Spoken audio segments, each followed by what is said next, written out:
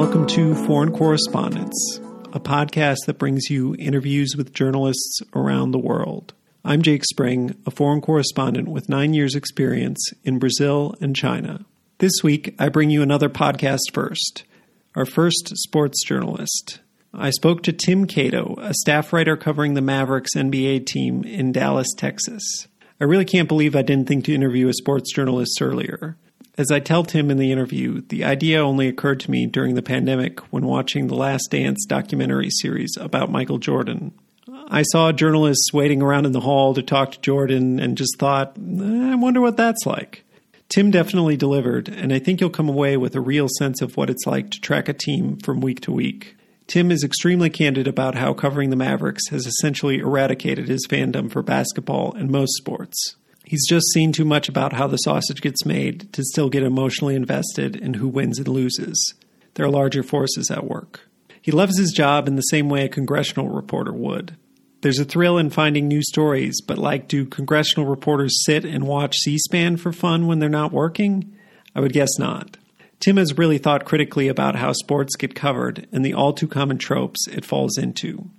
While he's not a foreign correspondent, he also talks about traveling to Slovenia to do a profile of a star player for the Mavericks. It's a brilliant piece of travel and sports journalism, and it was great to hear the story behind the story. Now, before the interview, I have to say we have reached the end of another year. Like last year, I'll be going on hiatus for the month of December as I recharge and look ahead to next season. This has been a really amazing year for the podcast. I published a whopping 24 episodes with journalists on 6 different continents and 15 different countries. Somehow, I really don't know how sometimes, I managed to do it consistently every 2 weeks. Our listenership has really taken off, and you might have seen that a couple months back we hit the 10,000 download mark. I really can't say thank you enough for listening, nor to my guests for agreeing to be on the podcast. I'm excited looking ahead to next year and hopefully can bring you many more journalists in new geographies, mediums, and publications. The next episode will air in January, and I already have an episode recorded, so rest assured that I'll definitely be returning. I have a wish list of countries and a few other things that I'm looking for in interviews, but if there's anything in particular, a person, a type of journalism, a certain country you would really like to hear about on the podcast, please let me know. Email me at foreignpod@gmail.com, find me on Twitter on the account @foreignpod, or leave a comment on facebook.com/foreignpod. I'll also be featuring some of our back catalog on Facebook and Twitter in the weeks to come. Look for that. Thanks again for all the support. So, without further ado, here's my interview with Tim Cato, a staff writer at The Athletic in Dallas, Texas. Thanks so much for coming on the podcast, Tim. I'm glad to be here. I'm glad to have a conversation about journalism, something we don't get as many chances to do in the past 6 months. Yeah, no kidding. So first, if you could set the scene for us, tell us where you are geographically and the physical space around you, what time it is, and a little bit about what the past week or so of work has been like. It's 5:18 here. I'm in downtown Dallas in a studio apartment, loft-style apartment maybe. I'm at a desk that I ordered about 4 months ago, and it came in 2 weeks ago. So very fortunate that the home office rush has finally abated. The last week, things are obviously very different. I cover sports. I have not had the need to go out and report on anything in person. Nothing that I do rises to that level of seriousness, I don't think. It's been a lot of phone calls and phone interviews, and back a couple months ago, Zoom press conferences, although those have not been a thing of the recent weeks. So it's been an adjustment. So if you listened to one before, you'll know we like to find out how you got to where you are today. And we start way, way back at the beginning, which is if you could first tell us where you were born, a little bit about what growing up was like and your family situation, your early school years, and if you started to show an interest in journalism early on. Yeah, I'm a pretty average Texan suburbs kid. My mom was a teacher that quickly became a stay-at-home mom. My dad is in computer engineering of some sort. So journalism was never something I had any familiarity with early on growing up. I think the one thing that really did lend to my career, looking back, was that I was always familiar and active using computers and being online. I had a computer in my room maybe when I was 8 or 9, and freedom to use it quite a bit. And originally it was just more games than otherwise. But certainly as I got into my teenage years, I was very active on the internet. I grew up on the internet, one might say. And I think that had a very massive impact on my life.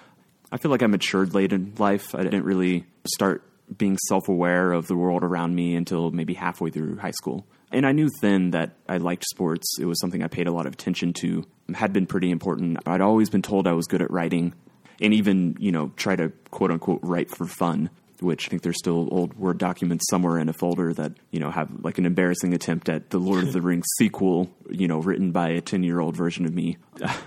Obviously, I made it all of maybe 15 pages.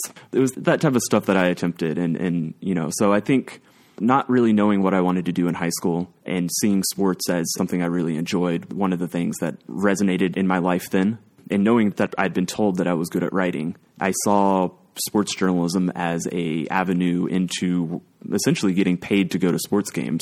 And in my 17-year-old brain, I thought that just made perfect sense. So I really chose this major without any understanding of the workings of journalism or truly even what it was. And you said Texas suburbs, but was it in Dallas where you are now, just outside of there? It was Plano, which is a suburb, I think the third or fourth largest suburb in the Dallas area. And then right before high school, between middle school and high school, my dad was transferred down to the Austin suburbs. So I spent 4 years there as well. Cool. And just out of curiosity, were you a Dallas Mavericks fan as a kid? I was. I found them. My dad was not a fan. He was a big football fan, but never really watched or, even talked about basketball. But I think at some point in middle school, I found it. Basketball was a sport I wanted to start playing. And I guess it allowed me to kind of latch on to the local team. So I actually remember a lot of less than legal streams as we moved out of market and had blacked out games. And I would be watching these grainy video streams in 2011, just trying to keep up with this team that I enjoyed. And did you play much sports? Like, I'm a big sports fan, but I never really played sports. Did you used to play basketball or other sports? I did. I went to private schools throughout my childhood, all the way up until college. So it wasn't hard to make a team. So I did play on our school teams. I was not particularly good. It was far, far, far from being something that would continue into college other than just out of enjoyment and physical activity, which I did continue to play plenty, but it was an activity more than a pursuit, I guess, if you will. I'm certainly not an athlete. Sure. More than me, though. Yeah. So did you then apply to college with the idea that you would study journalism and go into sports journalism? Like a lot of colleges, Northwestern, where I went, Mizzou, you apply there, you apply to these journalism schools. Is that how it worked for you, or did you go and figure it out after you got there? I ended up going to the University of North Texas, which is, again, about 45 minutes outside of Dallas in Denton, Texas.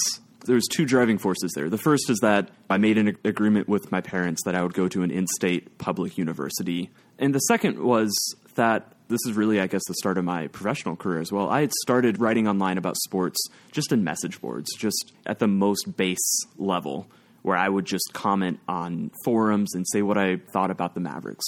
And I think this next step is I latched onto a site called Mavs Moneyball, a blog.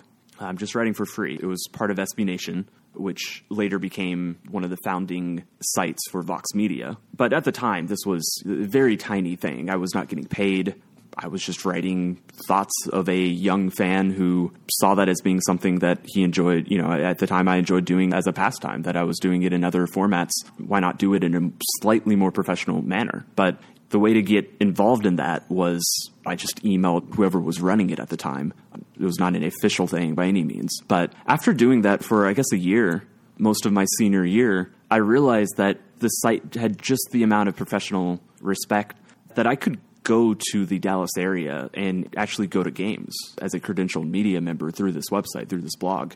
And yeah, so not really understanding journalism or viewing it as something that I was pursuing as much as just sports itself, it made a lot of sense to move back and go to the college in the Dallas area that would then enable me to actually drive down and attend games, which I did. Starting my freshman year, I probably drove down to, maybe 10 home games or something like that, maybe 15 with a season credential, which is really wild looking back that they would look at an 18-year-old in college who is very socially awkward, very much just trying to understand the world, and say, yeah, here's a season credential. Here's your access to every Mavericks home game that you want to come down to. But yeah, that's really where the whole professional career, I guess, started, was probably my senior year of high school, getting involved with that blog, Mavs Moneyball. Wow. Yeah, that's quite a way to get involved and be an 18-year-old doing journalism that's probably not that far removed from people who are covering it full-time professionally. I did want to ask, I know a lot of sports journalists got their start at SB Nation, and I've always been a bit confused about what does SB stand for?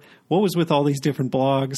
What was it? If you can just describe it a little bit to me. It's a very hard website and blog network to put into context, because I have a lot of feelings on both ends of the spectrum about it, certainly looking back even more so that way. I want to say it started probably 2005. It started as a blog, and then it turned into 30 blogs, and then it turned into more than 200 as they started covering all major teams in all the major sports leagues in North America. So Mavs Moneyball was a cog in this blog network machine, and eventually SB Nation itself, which I believe stands for Sports Blog Nation. So pretty simple there. It's unfortunately not a more fun reveal than that, but SB Nation itself launched a national site, I want to say in 2010, and it really developed into this place for weird internet blog culture. It had a very Deadspin Gawker vibe, maybe without the edge, certainly without quite as much cursing.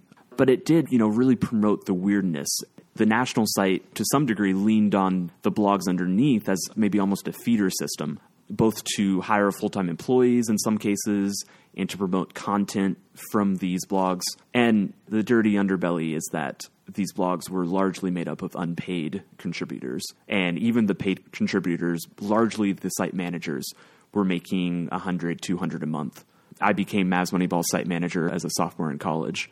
And I believe I made $100 with two incentives that were $100 each. And I hit those incentives maybe once every 3 months. So, it wasn't a lot of money for something that I was investing. By my sophomore year, I was investing probably 10 to 20 hours a week in this site, maybe more than that. Sometimes when you count games that I drove to and the hour that I drove down and back up. When you really do the math, I was certainly making a very small amount, and I was working with these unpaid contributors that were doing this just because they were passionate and just because they cared and wanted an outlet, wanted a voice. So there's a lot of issues with the way the labor was solicited from these blog networks, and knowing that a large portion of the ad revenue that Vox Media, even after launching verticals like Vox, the namesake, and The Verge was around during then, and Recode was acquired at a later point. All these sites, a large portion of their ad revenue still came from this network of 200, 300 blogs that were largely staffed with unpaid contributors. At the same time, I can't assign so much of the credit for my career to this unpaid blog. It just gave me this opportunity. I don't think that if I had just started a blog myself, I would have had the sway to get media credentials and to start going to games. So it's hard to accurately portray the nuance or like I said, just these emotions I have on both ends of the spectrum towards this place that absolutely gave me my start and eventually led to my first full-time job, but also certainly exploited labor of people who were willing to write about teams they loved as a hobby out of passion. Certainly, some of it is more defensible than others. The 45-year-old who just wants an outlet is different than the 20-year-old who is being asked and encouraged to work more and more hours each week with hopes of a full-time job, with hopes to break into the industry. So that's the complex SB Nation history, and I feel like I'm just brushing the surface. But it was a very strange, interesting place and very befitting of what the internet was from probably 2010 to 2015. Yeah, that's super interesting. And what were you studying in school at the same time? I went for journalism. I did. I was in the journalism program. As others have said, I think on this podcast from the episodes I've listened, I don't think I learned too much from the classes themselves. But I did start at the student newspaper my very first semester, actually, and was very fortunate. By my second semester, I was a paid writer on the sports staff. The following semester, I was the sports editor. Again, it does show you how bare bones this journalism program was, that as my third semester as a 19-year-old, I was an editor. I say that everything I learned about journalism in college came through managing that blog and at the student newspaper itself. So I ended up doing 5 semesters. And at that time, I had started freelancing for the local paper covering high school football. I had an internship at the Dallas Morning News. And then I was really just trying to make this blog more and more professional, attend more games, try to be a actual media member in the locker room, not just someone who hung around and could barely believe that they were 5 feet away from Dirk Nowitzki like I was as a freshman, like I was during those first games that I went to. It sounds like you were hustling a lot, like you're doing all of these things at the same time: school, the student paper, SB Nation blog, freelancing. I was someone who needed deadlines to keep pushing myself forwards. And so just constantly throwing myself into things. And of course, journalism being a deadline industry, I think was really good for me. It's wild to think about how much I was actually doing compared to now when I spend an entire afternoon and feel like I can barely send 3 emails. So when do things come to a head with SB Nation in terms of it maybe being more exploitative than opportunity? Take me to the next critical juncture, I guess. So I start managing the blog my sophomore year, and I do a couple more semesters of the student newspaper. My junior year, when I stop working at the student newspaper, I'm trying to work more full-time or more seriously at Mavs Moneyball, the blog, doing some freelance hustles, some things like that. But that's also the year that SB Nation offers me a part-time role at their national site. They were doing something called, I think, a news desk, fairly common, understandable journalism thing. And they had deskers, they had these part-timers. I think there were 6 of us. We worked initially maybe 2 6-hour shifts a week. And most of us, I think, were younger journalists, who aspired to actually make it into the industry. So I probably made $10 an hour. I don't remember for sure. But it was the first opening into a national publication because it was a step up from just doing a sports blog, a fan blog. And it was a step into a national website that did real serious journalism. I wasn't doing that so much. I was writing about injuries and doing recaps that we'd publish the next morning with special headlines that were supposed to generate the most Google search traffic. But it was a job. It was an actual job and an actual journalism institution, I suppose, that actually had sway with their name. And so for the rest of college, really, I was really focused both into Mavs Moneyball, into the blog, because I had more freedom to do what I wanted there, to pursue stranger, more difficult journalism stories, just truly as much for the sake of the site as for myself, so that I could challenge myself and try new things and try different types of feature writing and things like that. And then I was working part-time, and I had one toe in the door, and I had hopes without really anything else on my radar. So much of what I had done up to that point was online, internet focused, that it was very hard to conceive of, me going the traditional route where, I got involved with a small newspaper that led to a mid-sized newspaper that led to a large newspaper. That route had, first of all, mostly disappeared. I graduated in December of 2015. So back then, that route was disappearing, and all these strange, unique internet pathways were appearing. And I saw SB Nation as my chance to do that. And so when I did graduate December 15, they told me they liked me. They told me at some point in the future they'd love to bring me on full time. And so 11 months later, the following November 2016, almost a full year after I graduated, they actually finally morphed this part-time role as a news desk person into a full-time role. And that's my first full-time journalism gig.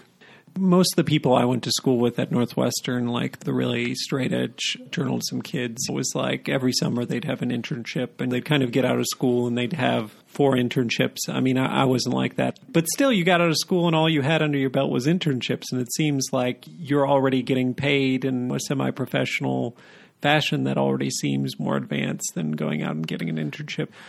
Hopefully this isn't pride or anything like that, but I was in on the professional level. I had at that point a slight following covering the Mavericks, a professional sports team. I think it would have been really hard for me to go backwards. And obviously it did work out. My gamble did work for me. I'm very self-aware that another timeline without SB Nation being there, without another path into journalism, I think I really would have struggled. I have no clue if I still would be in journalism right now. But that was the path I think I needed, both for my skill set, both as someone who really had grown up on the internet and understood on a level what internet and blogging and online journalism should look like, way more than I understood what traditional journalism or building a beat and building sources and filing on deadline and writing an AP style. All of that stuff took much longer. In some ways I'm still, I still think I would, if you threw me on the New York Times today, I would probably flounder quite a bit, I'm sure. I don't think that's where my skill set is or has been ever fully pointed to, certainly not in a straight news sense. I've always been someone who wrote for sites that gave me the ability to use first person and voice opinions that were unmistakably my own opinion, not just a God voice saying this is what happened. And it would have been really hard for what I was doing in that last year and a half in college. So much of what I was doing was slanted towards that. I didn't want to go to just covering high school sports. There might have been some pride in that, and probably foolish pride, because if this pathway hadn't been there for me, I really don't know if there was another one that was. But, I think everybody right out of college thinks they're invincible. And this is a realization I've only had in recent years looking back, that I was very, very fortunate that I had this website that was both suited to what I was good at, but also was still flexible enough to let me develop in other ways and to, as time went on, to do more real journalism. And, I even remember I was still part-time. It was the spring of 2016. SB Nation paid for me to go to really cover 3 playoff series, if I remember right. And I was writing real journalism, real game stories with quotes from the locker room. And I was trying unique formats and styles. I just keep coming back to this point that I was very fortunate that this quirky pseudo internet blog existed, even as I acknowledge that they absolutely exploited labor of many, many unpaid journalists, that I was certainly someone who benefited from this in the big picture, because it gave me a platform and it let me, I guess, in some ways skip the line straight to covering an NBA team. Whereas had I been a sports journalist 20 years ago, that never would have been possible. It's really, really fascinating and wild looking back at this brief moment in time when the internet and journalism intersected and just smashed into each other like 2 tectonic plates or something. And that earthquake just caused complete chaos, and I think allowed a lot of jobs to pop up out of nowhere. And I was very, very lucky and fortunate to take advantage of that. Yeah, that's great. That's pretty different from most of the people I've talked to's path. I can't imagine there was an office.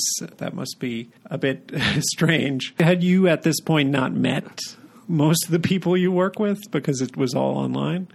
It was almost fully remote. They would fly us out once a year for company meetings. I guess the one thing I should bring up here is that the way that NBA media typically gets to know each other is every year in early July in Las Vegas, where they hold a summer league with all 30 teams, and everybody's out there. So the one fortunate thing is I started going to that probably in 2015. I started paying my own way out there, and it allowed me to meet a lot of people, including the person, Mike Prada, who eventually became my editor, including other people at SB Nation. Again, I was affiliated with them. It was long before they promised me the full-time job, which I think actually did happen in Vegas in 2016, although it took a few more months for it to actually go through. But I remember going out to these Vegas chances where the basketball on the court is, the stakes are nothing. It doesn't matter what actually happens, but it's a chance for everybody to kind of collect in one place in just this massive conference of water cooler talk. And I was fortunate to meet a lot of people out there when I was still in college and then just out of college. And yeah, just then take us to what the next major event was. For, those 3 or 4 or 5 years, SB Nation was truly a great sports site. It really stopped getting the funding and the care that it needed from Vox Media, and I think as of today is just about dead. Maybe employees, 10 full-time employees now, way down from the 60 or 70 that we must have had in the middle of the 2010s. So I was probably a year and a half into this full-time job at SB Nation when I first heard of The Athletic. It started very small. I think the first city site launched in early 2017. And it was a fairly simple model. It was a model we talked about, me and other sports journalists, me and other coworkers at SB Nation talked about. What if somebody tried a paywall, said, we're not doing ads. Ads is a bullshit model that does not lead to sustainable journalism. Let's do a paywall system. Let's hire the best people, and let's see if we can get people to fund real journalism, and only quality journalism, without needing to publish constant things for Google search traffic and for Facebook ad clicks and things like that. What if we did that? And so The Athletic did it starting, as I said, I think the start of 2017 was when they launched. And it was one city and maybe very quickly thereafter 2 cities, Toronto and Cleveland. And it expanded to Chicago, and I think Detroit might have been in there. And then it just started moving fairly rapidly. So it was absolutely a place we talked about a lot. Anytime I talked to sports journalists, anytime I talked to people in the media workroom at the American Airlines Center while covering a Mavericks game, there was people maybe closer to my age who were invested in the success of an outlet like this. We did talk about it. And I remember even asking, I saw the inevitable rise and expansion of The Athletic. I saw how they started expanding. I wondered if they moved to Dallas, whether I would be someone they targeted. In my head, it made sense, in the sense that I did more internet-focused journalism and less traditional. I think that the beat writers at the time had a very traditional approach, whereas I was doing something a bit unique there. But it did happen rather suddenly. It must have been March of 2018 that I get a DM or a phone call from someone I know within the Dallas media market. My now editor, Or Morial, previously he was working for one of the TV stations, and he ran their sports website. He ran all of their online content. So I knew of him just through the local media landscape, not super well. But he came to me and was pitching this Mavericks beat job for me. And it really was the natural next step for me. I was getting more fed up with the hourly nature of my job at SB Nation, how I was doing. They were trusting me to do real and serious journalism, but they're also asking me to wake up at 8 p.m. and work till 4 p.m. or, log in at 6 p.m. and work till 2 a.m. And it was hard to juggle both. And I think the early signs that SB Nation was not going to be valued by Vox Media were also starting to creep in. I remember my only real hesitation was that I had a quote-unquote national platform at SB Nation that I could write stories about anyone, about any team. Mm-hmm. And I wondered if it would be backtracking to go back to a singular beat to cover a single team. It was a silly concern. I had never actually been on a beat, and very quickly the Mavericks became a very good beat to be on. But yeah, it was a natural step. It is interesting. It does feel like everything in my professional life has gone one to the next with almost very little say in the matter for me. When The Athletic came calling, I had thought about it a lot. I had said, is this the next step in my career? And part of me was resistant, but I did really know that it was a step I needed to take, that it was a step towards real, actual journalism, and fully that with a travel budget, with the ability to do more complex and nuanced stories. So yeah, I said yes. It wasn't that hard. It was made much easier when Vox Media declined to even attempt to match the salaries, not even halfway. So that is how The Athletic came calling. So it was only recently that I realized that I hadn't had any sports journalists on the show, and I should really get somebody to come on. And what precipitated it was I was watching The Last Dance, the Michael Jordan documentary, whatever, 8-10 parts, I can't remember. But during the pandemic, it came out, and I was looking at these journalists always standing outside the locker room, always interviewing him, and I was like, I wonder what that's like. I should be talking to somebody about that. So I don't know. I guess I do wonder, what the day-to-day is like outside the pandemic. Are you the type of guy who's spent hours standing outside in a hallway waiting to jump some star? Is it very casual? What is that experience like of reporting on locker rooms and reporting in and around the games? That's a great topic, and especially for this podcast. It's weird. It's a very strange dynamic. We have access catered to us as sports journalists, which is relatively unique. Certainly White House correspondents have their assigned press conferences and their briefings. But I think to some extent they're maybe encouraged to even be more antagonistic in those situations. And there is a lot of reporting that is understood to go on outside of those moments. Whereas a sports writer could just go to pressers. And I think historically there are certainly examples of beat writers who would not push the envelope. And most of what they wrote was based off what was said in press conferences and what was said in open locker room settings that were very strictly defined. And this is when you could enter, and there's a PR person, depending on the team, depending on the strictness, present or loitering nearby, or sometimes just in the room. So just to kind of walk you through a typical game that I would attend. In the morning, there's usually a shoot-around. The Mavericks have increasingly not held them, although I think the truth is they hold them voluntarily. And if they're voluntary, They don't have media responsibilities, or they're not required by the league to hold media sessions. So often I'll go to the other teams and I'll find a player that I need to talk to for some bigger feature that I'm working on. Somebody maybe who was a former teammate of a now Maverick, a beloved teammate. And I want to talk to this player. It's like, okay, what was it like being teammates? What's the funny stories you have to tell? And you accelerate to the game itself, to the evening, and it's 105 minutes before the game, I believe, before the game tips off, is a pregame press conference with the head coach. Then 90 minutes before, the opposing head coach does a press conference. And at 75 on the clock for a 30-minute time period, the locker rooms for both teams open. That's your pregame media availability, which sounds amazing, and it sounds like it would give you great access to players. In truth, if players are at home, they avoid the locker room during that 30 minutes. They don't want to talk to us. They talk to us enough. They don't want to get dragged down with questions. And the road locker rooms are typically a bit more productive simply because the players often have nowhere else to go, especially just to use the American Airlines Center, the Dallas Arena. It is quite cramped. Their options are the showers, the locker room, or the training room, or the court itself when they run out there and do pregame shooting. I absolutely think that some players specifically request the shooting time period to be during the open locker room period because they don't want to talk then. There are some players who say they will never talk during pregame. If you walk up to them and ask, they'll say, no, I don't talk pregame. And then the PR person often will step in and it's like, he was available at shoot-around. He was available this morning. It's not always the case, but it is the way that it's just understand to work. So if you ask me, there's too many media availabilities, which it's not the journalism answer I should have, but it's also, I guess, my problem. And so I actually wrote a story about media questions and how players answer them and about the cliches we get. And I just find so many of the questions that are actually asked to be repetitive and just not insightful. And a lot of them are meant to be very single focused. A lot of people are looking for a soundbite to play on their radio show in their news ticker or to show on air to describe this player talking about this game that he was just in. But I want to look up the story. Hang on.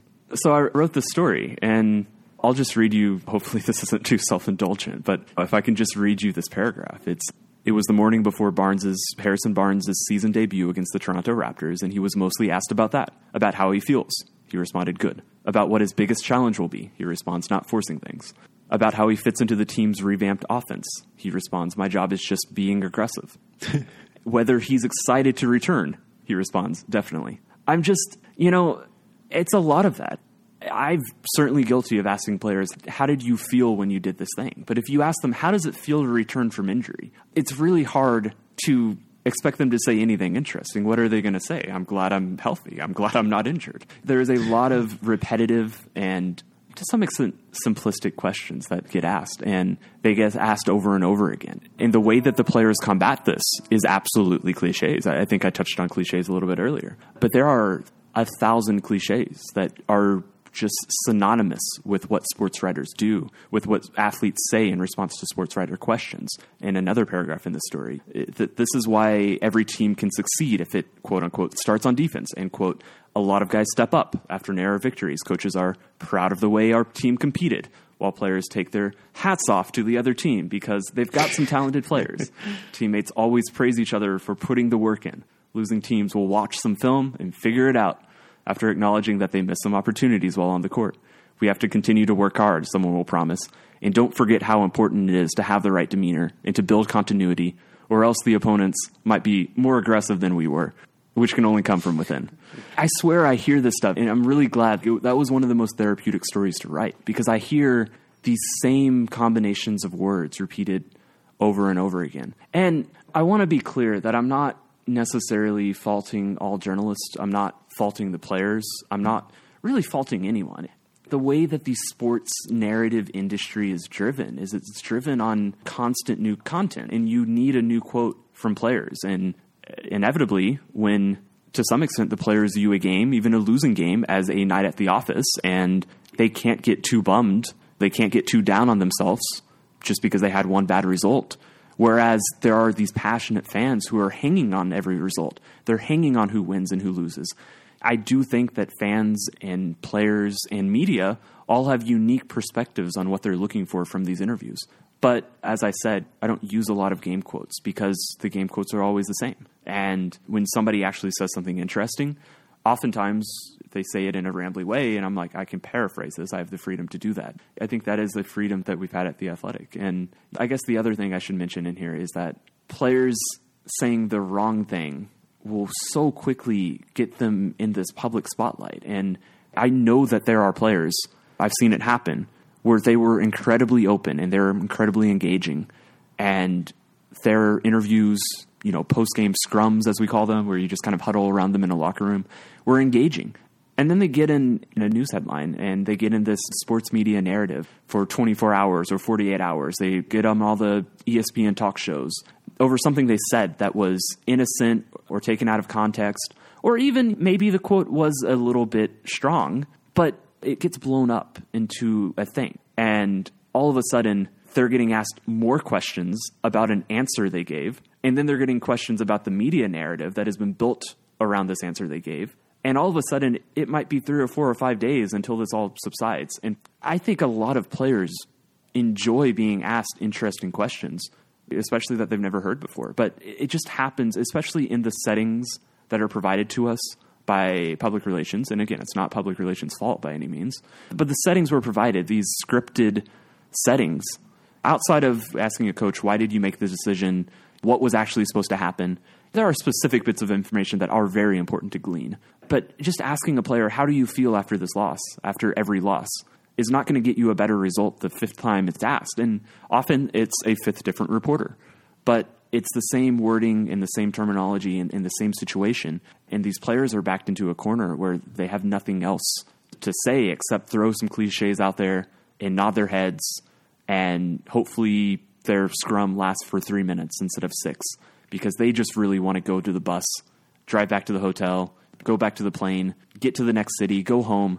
It's the last thing they want to do is just regurgitate, describe to people how bad it was that they had a bad day at the office. So I do have a lot of human feelings towards the players and what we asked of them. The media access I value the most comes outside of these settings, outside of the press conferences, outside of these scrums.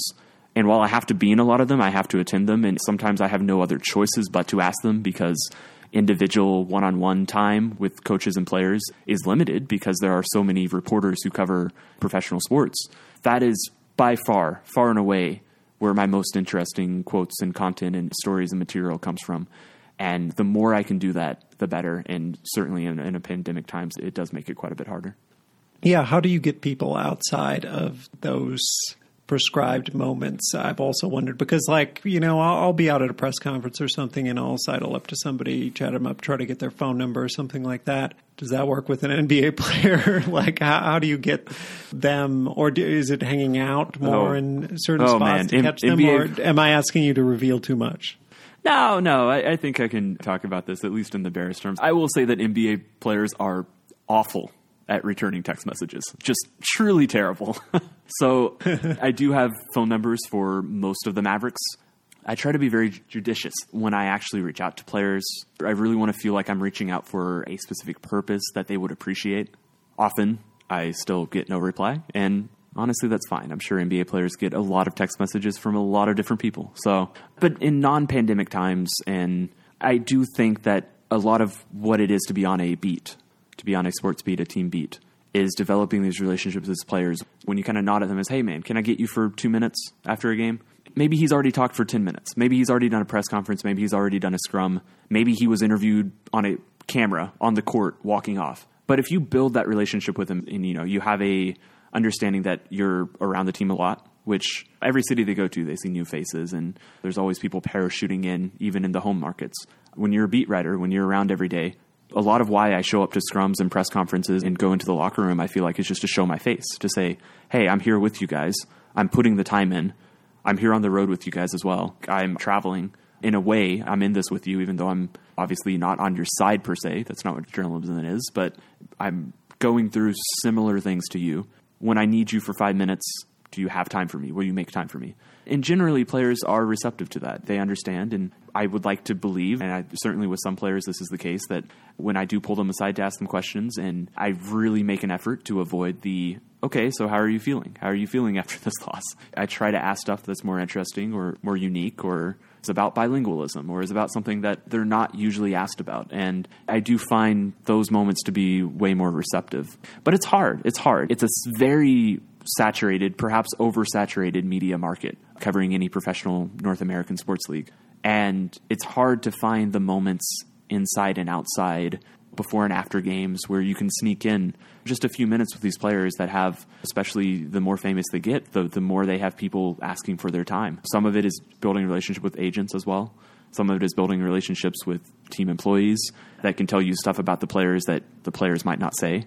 Some of it is building relationships with the PR people, and that's probably the easiest one. But, they understand that if I need something and I need them to work with me, that they're going to do that because I am around this team so much and my job is fully focused on it, as opposed to maybe a national TV reporter in a city they're just visiting. So it's complicated.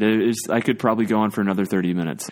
I mean, one thing I do wonder about sports journalists is, for me, going to a sports game, watching a sports game, it's a time to check out. It's a time to focus on something that, in the grand scheme of life, does it matter who wins a sports game? No, it's exciting for that individual moment and a way to relax. I imagine for you, you probably enjoy your job in the same way I enjoy my job. It's not necessarily...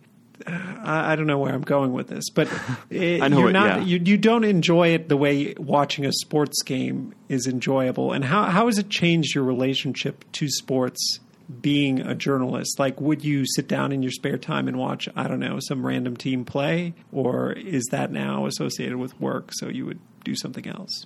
That's the perfect way to ask this question. Probably it's time for me to kind of circle back. I did say that I grew up a Mavericks fan, or I found Mavericks fandom. And I do not call myself a Mavericks fan now. I did for most of last decade when I was writing for Mavs Moneyball, when I was running that blog. It was a fan blog. Maybe I didn't say this back when we were talking about this, but we were also encouraged to be fans. And it's even as I tried to build up a professionalism where I wasn't screaming about the referees screwing the Mavericks out of this or that, I was still embracing fandom.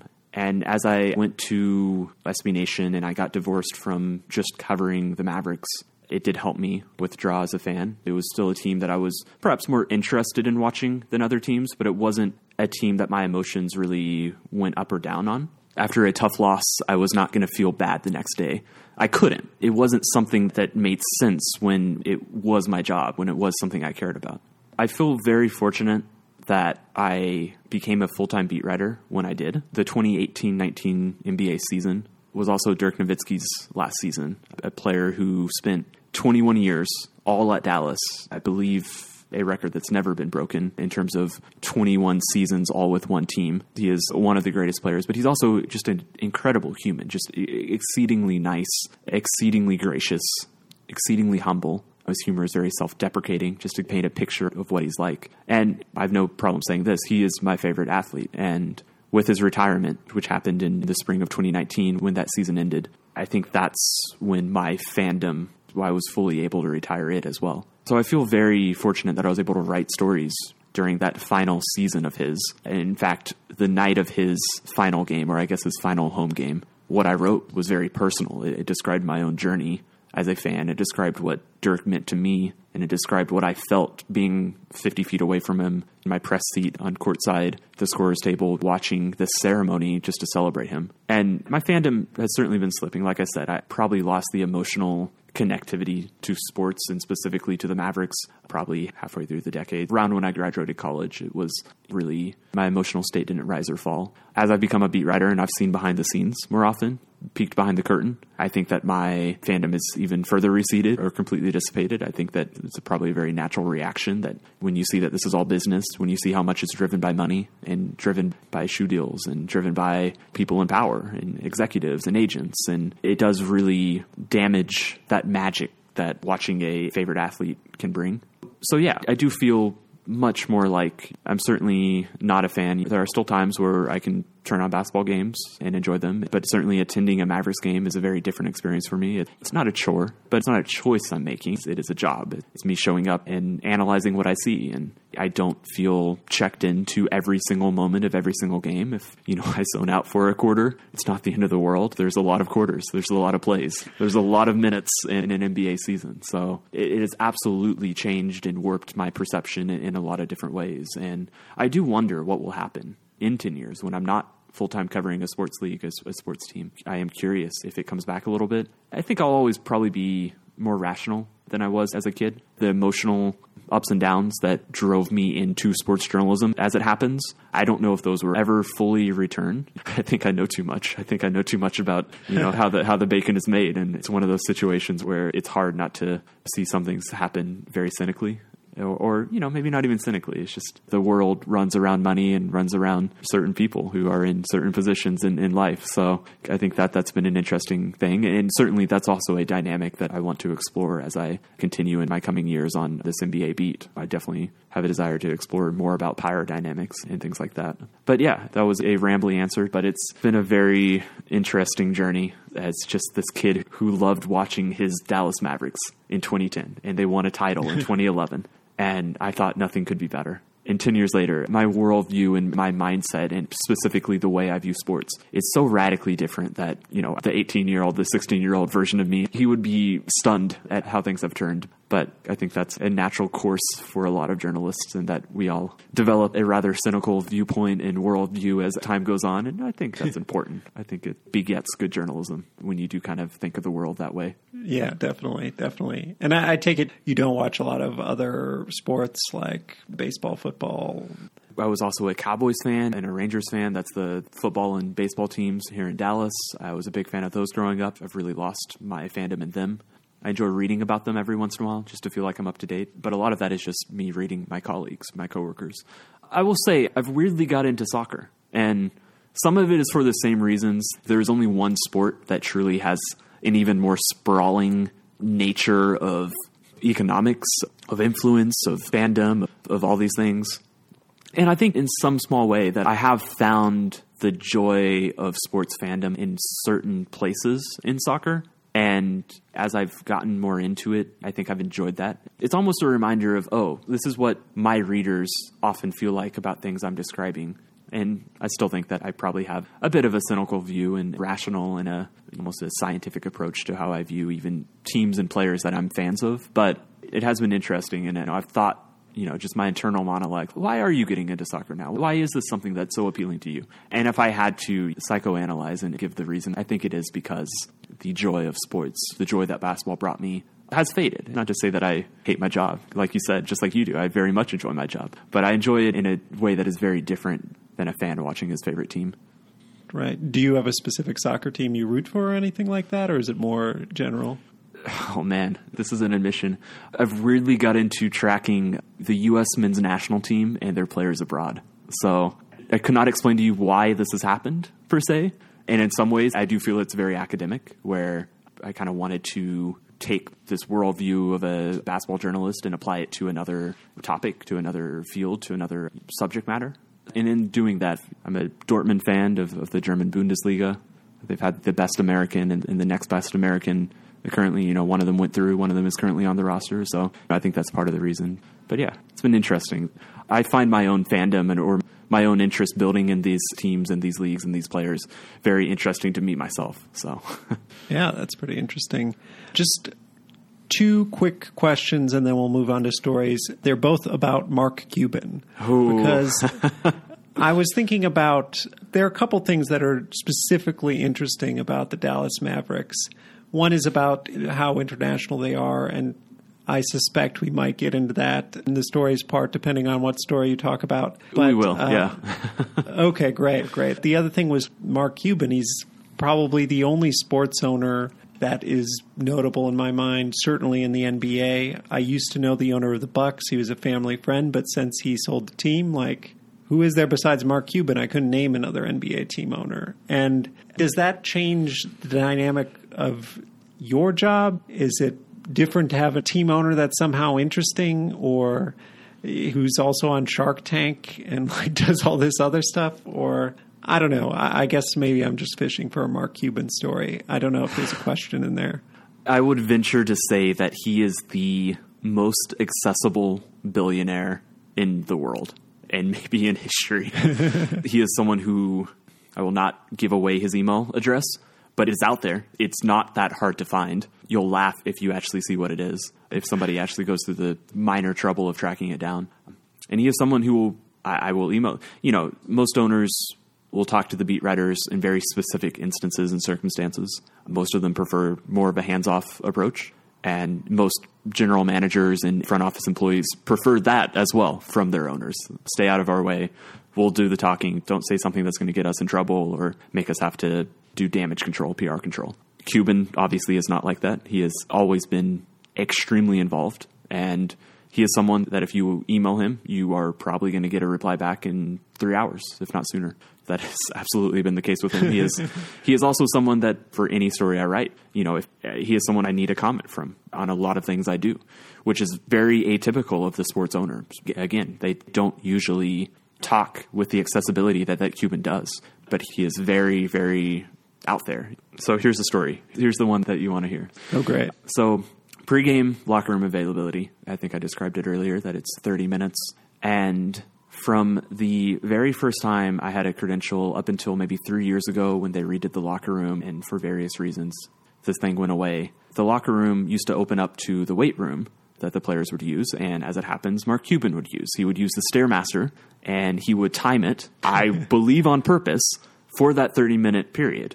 And there was maybe at one point it was verbal or written, but by the time I showed up, there was just an unwritten understanding that if Cuban was on the Stairmaster, you got to go into the weight room, which normally would be off limits. We were confined typically to the locker room, and journalists would just walk right back there, and they'd walk around Cuban, and he was up and down the Stairmaster, just up and down, and for 20, 30 minutes.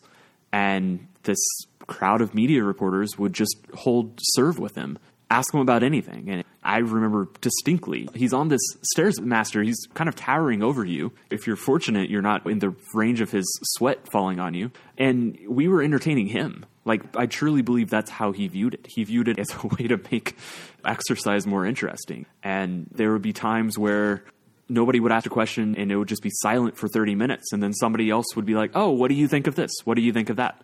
Sometimes it wasn't even about the Mavericks. Sometimes it wasn't even about basketball. Sometimes it was about what he thought of an economics thing or a politics thing. And certainly after leading up to Trump's election and after Trump's election, he got increasingly political. And I have a theory that he probably would have ran for president in 2020 and that this reduced availability was, at the end of these sessions was linked to it, but I don't really have any proof.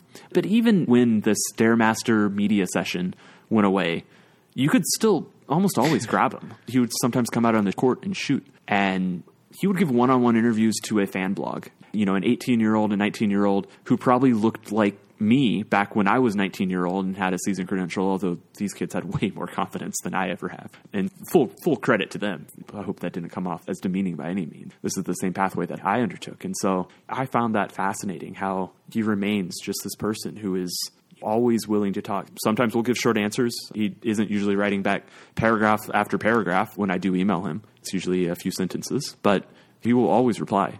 And when I needed him earlier in the pandemic for an hour for multiple different stories I was working on, he was like, hey, here's my secretary. Let's set something up. So a fascinating person.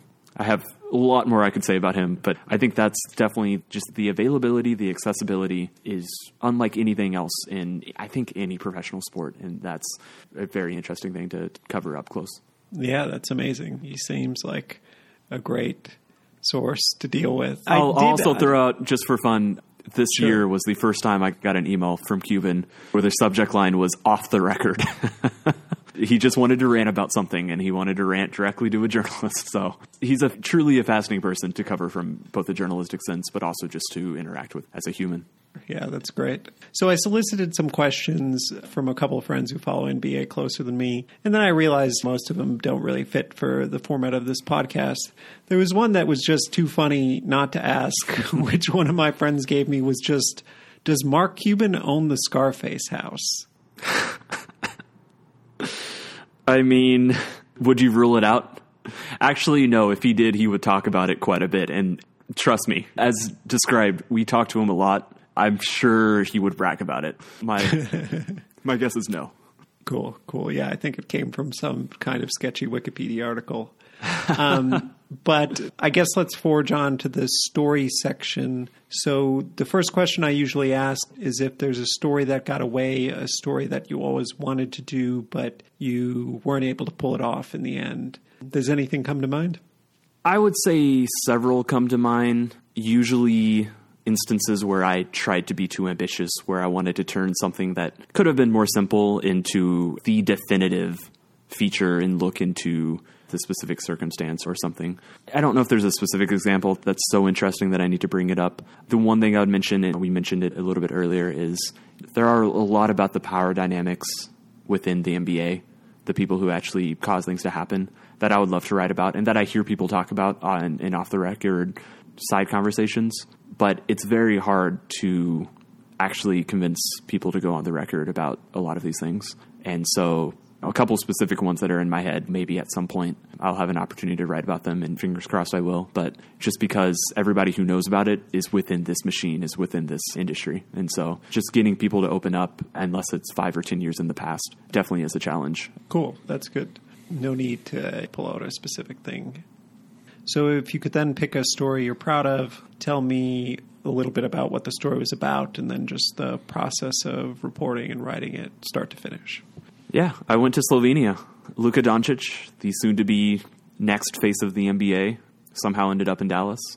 Actually, about a month after I took the job. So I did not know that I was latching myself onto a team that would very quickly, and maybe even more so in the coming years, become one of the biggest storylines in the league. When I joined The Athletic, it was a place I wanted to join for reasons even outside of that. So I've been fortunate at this team's rise. And the biggest reason behind that is this kid, Luka Doncic, who is 21 and already being awarded as a top 5 player in the league, which is just meteoric and incredible and ridiculous and, all the adjectives. And so I went to Slovenia, and that's his home country. It's a 2 million. It's Eastern, Central European, but was former Yugoslav. And I went there knowing that I was going to write a story that probably didn't include a Luka Doncic interview for a lot of reasons. I knew that it would be difficult to get him. He is not a person who enjoys doing media, and his agent and the Mavericks PR and just everybody around him respect that, and thus very much limit how much he actually speaks or how much they assign him out. But I looked at Slovenia, and I looked at a country of 2 million, and I thought, I don't need him to write a story about what he means to this country. That's a story I can write if I go over there. And so somehow I talked my editors into it. I had never even been to Europe. I've listened to one previous podcast with the New York Times visual director, or I forget his title, but yeah, director of cinematography. Yeah, he's describing how he's lived 50 different places, and literally the first times I was ever out of the country were because of The Athletic, which sent me to Toronto and Mexico City and Slovenia. I'm this kid without even knowledge of what it's like to be on a plane for 15 hours and to connect through Istanbul and all this stuff. But I would like to think I pulled it off. I went over there. It was, as I said, I did talk to people from his childhood about what he was like, about how he grew up. But I think the overarching narrative of the story that I really wanted to describe and present is this country of 2 million understands its place in the world. It understands that its way to get its existence out into the world is through its athletes. And because it is one of the richer countries in that region, it has actually been quite successful and had a lot of successful athletes, but perhaps none more than Luka Doncic. This is definitely very quickly becoming their most famous individual. I think he still probably needs a couple of years before he passes Melania Trump, but I'm sure he will. I am confident he will very quickly do that, and most people I talked to in Slovenia would like that to happen. So that was the story I wrote. I'd never been to Europe in any capacity, certainly not for a story. So it was as bold of something I've attempted before, and overwhelming at times, certainly. I'm fortunate to have 2 very good editors in Or Moyal and Mike Palucci, my 2 local editors who are based in Dallas, who helped me throughout this entire process. That was the story that I think is thus far the one that most stands out to me, both for the experience itself, but also hopefully what came of it. So I started to read it. I haven't finished it yet. And I really liked it. I liked how it was also a kind of great piece of travelogue, travel journalism, where you kind of tell the story as it happens, and I feel like I'm on the trip with you going to Slovenia because you kind of tell it that way. And I thought that was great. And I was curious if you had been out of the country much, because I've only really done parachute journalism maybe once. I showed up to China on a lark, but then I stayed there for years. I went to Myanmar for like 9 days and just kind of figured it out, wrote some stories. That's the only time I've done it. And it is kind of a weird, disorienting experience going in completely cold, basically, when you try to plan as much as you can. And just reading the piece, I wasn't quite so sure. How much stuff did you have planned going in? Did you try to plan it down to like, I'm going to go from this interview to this interview to this interview? Or was it as, it kind of feels loose and fun in the story. And I just wonder if it was actually that way or if it was more planned. It was planned. There were some interviews that materialized in Slovenia. There were some that I had started talking to people before I went, but didn't finalize things with them until I made it over there. Honestly, if I had to do it again, I would plan even more, which I agree. I was definitely aiming for something that felt casual and didn't feel like I was just going stop to stop while accompanied by tour guides. And I don't think it was, but it's intimidating to just parachute somewhere, like you said, and say, all right, I am now telling the story of what this place is. And this is my experiences of a place that I've been in for 5 days. I got, I think, 4.5 days in Slovenia. And that's obviously not enough to really, truly understand a place. And at the same time, I had to share those to some degree. And so I tried to stick to things that were also communicated to me by people I talked to and people I interviewed. And I guess the one and the first Slovenian I brought up and the first anecdote in the story was a Slovenian I befriended because he sat next to me on the plane. And I think that did set a good tone for the story, that I was immediately able to bring in somebody totally unplanned. And in the story, I told this guy, oh yeah, I'm meeting this person and this person the following day in Slovenia, in the capital, in Ljubljana. And he immediately went to Facebook. And my thought is, oh, wow, you know these people? And he's like, no, but I'm sure I know somebody who knows them. And that was the moment that I was struck by how small Slovenia was and why Luka was such a big deal. And so that was the lead of the story. And I think really, really helped push the rest of the story forwards. Yeah, it was a great piece. I will finish it. But congrats on it. It's a good story, and I presume reaction was pretty good. Yes.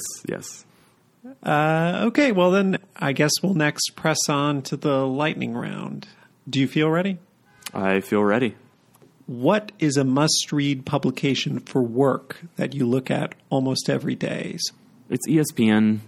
They're still the news leader, specifically within basketball, and they break the most, and they have the most context of probably 5 to 7 journalists who are just as embedded within the league as anybody. So, and a podcast here and there. That's how I keep up with what's happening in my own sports league, just for my own sake. And then what is a journalistic publication you read, listen to, or watch, so whatever medium, just for fun? My answer is going to be exceedingly local. D Magazine is kind of an alt weekly, my favorite local Dallas publication. Does stuff close to the tone of writing that I aspire to do, and the worldview slant in some ways as well that I probably hold as well, or at least closer to it than a lot of mainstream publications. And as much as I've mentioned, maybe I won't be doing sports writing forever, and I think that's true. I'm not foolish enough to try to say what I will be doing in 5 years or 10 years or 15 years, not with the way that journalism is progressing. I do think that a hyper-local kind of alt-weekly style magazine, if such a thing ever exists in 15 years, I think I would really enjoy something like that. Just feeling like it's not a enterprise role where you're dropping in here and there and somewhere else. You really invest in a single community. You invest in it in ways that you can write long features about the reverends who are supporting activist groups, and you can talk about city council politics, but you can also throw events where you bring together a lot of local bar and restaurant scene people and sell tickets for it and have a good time. And it's just that nice mix of feeling like you're making an impact locally and feeling like you're making an impact on a community that is small enough that you can actually you're informing people and you're doing it in a valuable way. And so that is something I'm definitely drawn to, and I really enjoy almost all the work they do, whether it's telling me the best tacos in Dallas or doing very detailed work and features into just what is wrong with the city and the city government and the politicians who run it. Good to shout out a local publication. Next up is, what is the best journalistic article, piece, or whatever medium that you've consumed lately? So I'm going to go slightly local here again. Texas Monthly is just as V Magazine is my Dallas. Texas Monthly is the Texas-themed magazine that I most identify with, both as a writer and just a person and a Texan. And a recent hire of theirs who I've tracked for a while, his name is Chris Hooks, wrote a story called What If They Held an Election and Everyone Came? And it's a story about Texas's long, 2 decades long process of making it very difficult to register to vote and to vote itself. And it hits all the notes that I would want a story like that to hit, where it talks about how it started, goes into specific policies that caused it to be the way it is. It talks about ways that Democrats have tried to combat it. And it's just a very detailed story. This writer has a very unique tone, just kind of a funny with cultural references. Not a tone, actually, I aspire to bring to my own writing, but a tone that works and really just sets the scene for him. And I'm just recalling this lead off the top of my head, but I think it's good enough to mention. He writes something like, if the health of a democracy can be measured by how many people vote, then Texas has lupus. It just kind of, it just immediately you're like, oh man, we're about to talk about why Texas is wrong or what has gone wrong in Texas to cause all these things. As much as it both goes big picture, it also goes small picture and talks about how one of the state organizations, maybe the state attorney's office, raided a PAC that encouraged voting, was a voting registration group, raided their offices, took everything on the pretenses of election fraud or something like that. And 6 months later, they dropped all charges. Nobody was ever charged. Nobody even went to trial for this, but it completely crippled an activism group in the state. So the way that he balances both history and big picture and small picture and picks very specific pointed examples to be like, here's the anecdote that shows this.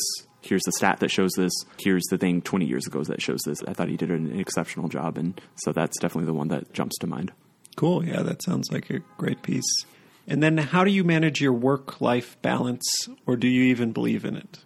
I mean, to some extent, we're journalists. We know we don't have that. I've tried to be better at keeping a 9-to-5, loosely a 9-to-5. I love that I have the freedom, but if I can start working, it's not usually by 9, but by 10, by 10:30. And if I can be wrapping up by 5 or 5:30, I just think that it helps me build healthier and more consistent and productive routines. It's not always possible. Obviously, the job that I cover often has sports games, and those start at 6 or 7 or 8, and I'm writing into the evening. So on days like that, especially on weekdays where that happens, I try to let myself have more of a weekend-style day before I work the entire evening. But it's a constantly evolving process for me, and I think I am a long way away from reaching the finish line of how to successfully juggle everything that comes with both this job and just kind of the way it works. But step by step, I feel like I've got better, and that's really all you can ask, right? Right. When I get off this podcast, I have an article to finish up. So certainly my 9-to-5 aspirations are not perfect. That's funny. And then, is Twitter important to you? Unfortunately, yes. I think you get that answer a lot, don't you? Yeah. I have maybe 5 accounts on text alerts, and those are the main newsbreakers in the league. And while theoretically I will find out from an editor or a Slack notification or something if something were to happen, it's really my job to be instantly available if something happens, newsy, breaking news happens that affects my team directly. And I can reliably count on these 4 or 5 accounts that I have on text notifications to, if something of such importance that I would need to be on call and available, then I suspect that news is going to filter through one of their feeds and thus my phone. And then if you had to trade places with one journalist, living or dead, and you would have their career, who would it be? I cannot do one. I don't think there's a single person who most personifies what I'm looking for or what I would hope to be, partially because I think that I would love my career as it proceeds to contain lots of different pursuits and interests and things like that. But just maybe 2 people that come to mind. Jane Meyer at The New Yorker does some of the best and most important, most damning journalism I've ever seen. Her book, Dark Money, about the Koch brothers and the money they funneled into politics was wild. And just the kind of like I was saying before, the way that she jumped between anecdote and stats and big picture perspectives and overviews of what was happening to really argue successfully what was actually happening was incredible. Baxter Holmes at ESPN, basically, as I understand his job, which maybe he would push back and say it's a little more complicated. I'm sure he would. But the way I understand his job is he just kind of floats around doing like 4 to 6 huge feature stories a year, mostly about the NBA. He's allowed to choose whatever he wants and maybe has as much time as he wants to just really run wild. And often it's about wine or coffee or the dinners that Greg Popovich, the Spurs head coach, would take his players to, and how Popovich demanded that it was only 6 people at a dinner because 6 people is the ideal conversation limit. That quote, that anecdote still sticks in my head from a story he published 2 years ago. So he seems like he has a whole lot of fun.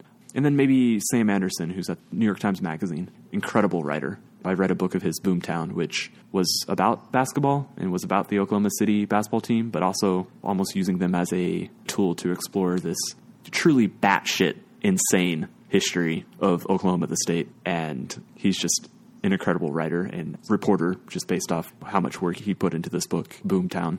Really blew me away. It might seem like a sports book. It's really not. I think every single person who cares anything about American history would definitely enjoy it. Cool. Those are all 3 good shout-outs. And then what do you bring to the table that makes you a good journalist? Some people on Twitter would say not a lot. That's one fun thing about that medium. No, I kid. I've always been a writer first and a reporter second. A lot of times writing has covered over my reporting deficits, so that's definitely something I've tried to balance out. But I have many, many more steps I want to go as a writer.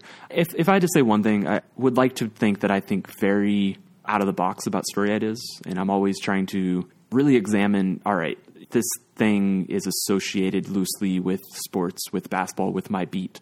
Is there a story there? And I try to do that as much as possible. And in doing that, I've written some of my favorite stories whatsoever. And there's a lot of examples, but just to bring it back to the one mentioned previously, the one about media questions, I'm proud to realize that there was a full story there, and there was. It's a story I really like writing, but it's also a story that was so ingrained in my day-to-day life, my day-to-day job as a beat reporter, in everybody's life. Anybody could have written it. And fortunately, I really stepped back, and I try to do it. It's a conscious, active effort to step back and say, what am I overlooking that's right in front of me? And that was just one example of something that I think was staring me right in the face and turned out to be fascinating in a lot of ways. Hopefully just the self-awareness and the self-consciousness of both the environments I'm in and just me as a writer is really, I think, the thing that I am most proud of and most try to bring to everything I do. And then what is one thing you wish you could travel back in time and tell your younger self? I hate to be yet another journalist who says this, but I might tell my younger self not to go to journalism school. I don't regret doing it per se. But I think, as we mentioned way back when we were talking about my biography, it wasn't something that I ever felt that engaged with or creatively stimulated by. That maybe being an English major, maybe majoring in something that I could learn and then take into journalism as I learned how to do journalism through the student newspaper and all the other extracurricular jobs and outlets that I was working for at the time. I do wonder if that might have been the smarter choice. It's not something that I dwell on too much now. I think journalism school was fine for what it was, and I very much understand the difference between slander and libel. But but I would say that overall, everything I learned in journalism was outside of the classroom. And I don't know if that's a failing of journalism classes or just a inherent factor of the industry itself. But maybe if I had one thing to go back and say, it would be that. And then what is one thing that most people don't know about you? I think one thing I've realized about myself is that I've always had ADD or some ADD tendencies that I think I talked earlier about needing deadlines to really push me forwards. I think in some ways, out of all the fortunate things that happened to me to end up in journalism today, fortunately I ended up in an industry with deadlines because that was always something that I was always the person working right up to the end of them. So I finally decided to try some mild medication for that type of stuff. And I think that's it's just interesting looking back at 7 years, been longer than that, and how I managed a fairly common mental block, or however you would like to define it, and still ended up where I am. So that's probably a thing that is not well known by anyone who isn't in the close circle, although certainly as I'm sharing it on a podcast, not something I mind sharing at all. Yeah, that's great that you figured that out after 7 years is quite a while, but... It's still figuring it out in some ways, I would say, but certainly I think as I turn 27 this year, it's a way more complete understanding of how to cope with things like that than I probably ever had. Cool, that's great. What is your favorite film, book, TV, or other media property about journalists, and why? The only other journalism podcast I subscribe to and listen to is called Two Writers Slinging Yang by Jeff Pearlman, who is a multiple-time book author, largely in sports, but he brings on guests in all forms of writing as far as hip-hop producers or hip-hop lyricists and poets. And there's times where the podcast occasionally annoys me. But overall, I think Jeff does a really good job really digging down to the nuances of, okay, this is what journalism is. This is what your life is. Less biographical, perhaps, than this one. And more like, how did you do this story? Walk me through. Let's spend 20 minutes just talking about a specific story that you wrote. So as someone who is always seeking out more journalism conversations to have, I'm glad to have another podcast to add to the one I just mentioned, because I think this one serves a slightly different and equally important role in how you go about interviewing people. But I've also enjoyed this one called Two Writers Slinging Yang, Yang with a Y. Don't ask me how he came up with that title. I guess that's Sling New York talk. And Yang? Slinging with a... Slinging Yang. Yeah, okay. Slinging Yang. Gotcha. I suppose that, he's like a 45. I hope he never listens to this and I didn't butcher that. But I'd say he's like a 42, 45-year-old. Perhaps this is some vernacular that just never reached it to me. But he's definitely an established and interesting journalist. And I think that the micro focus that he has on writing methods is pretty interesting with that podcast of his. Cool. Yeah, I've not heard of it. I'll look it up. And then the last question is, qualifications aside, if you couldn't be a journalist, what job would you do? Dude, I have no clue. I mean, qualifications aside, so you could be a basketball player. This is always the example I give. See, now that I've seen behind the picture, now that I see how many awful media questions they have to endure, I'm not sure I'd want to be.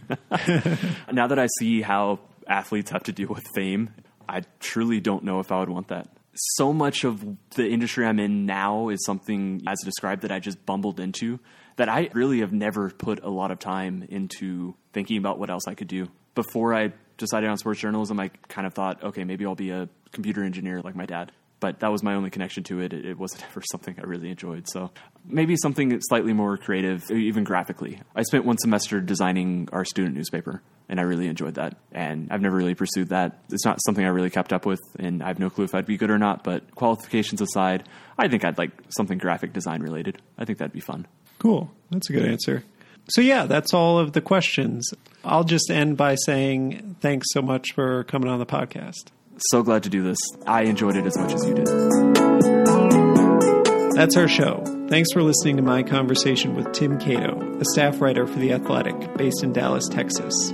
I'll post links to some of Tim's work and other things we talked about in the podcast description and also on our show page, foreignpod.podbean.com. If you like the show, please subscribe to it in Apple Podcasts, Stitcher, Spotify, YouTube, or wherever you get your podcasts, and give it a rating. Beyond that, it would be a huge help if you also write out a positive review saying what you like about the show. It helps get the podcast more attention. Follow or tweet at me on Twitter at @foreignpod. On Facebook, our page is facebook.com/foreignpod. Above all, if you know someone who might like the podcast, please recommend it to them. The show is produced and edited by me. Our music is a track called Love Chances by Mackay Beats. There's more information on that in the podcast description and on our show page. Please look for the next episode to be posted sometime in early January. I'll post an exact date on social media in coming weeks. Until then, I'm Jake Spring, and this is Foreign Correspondence.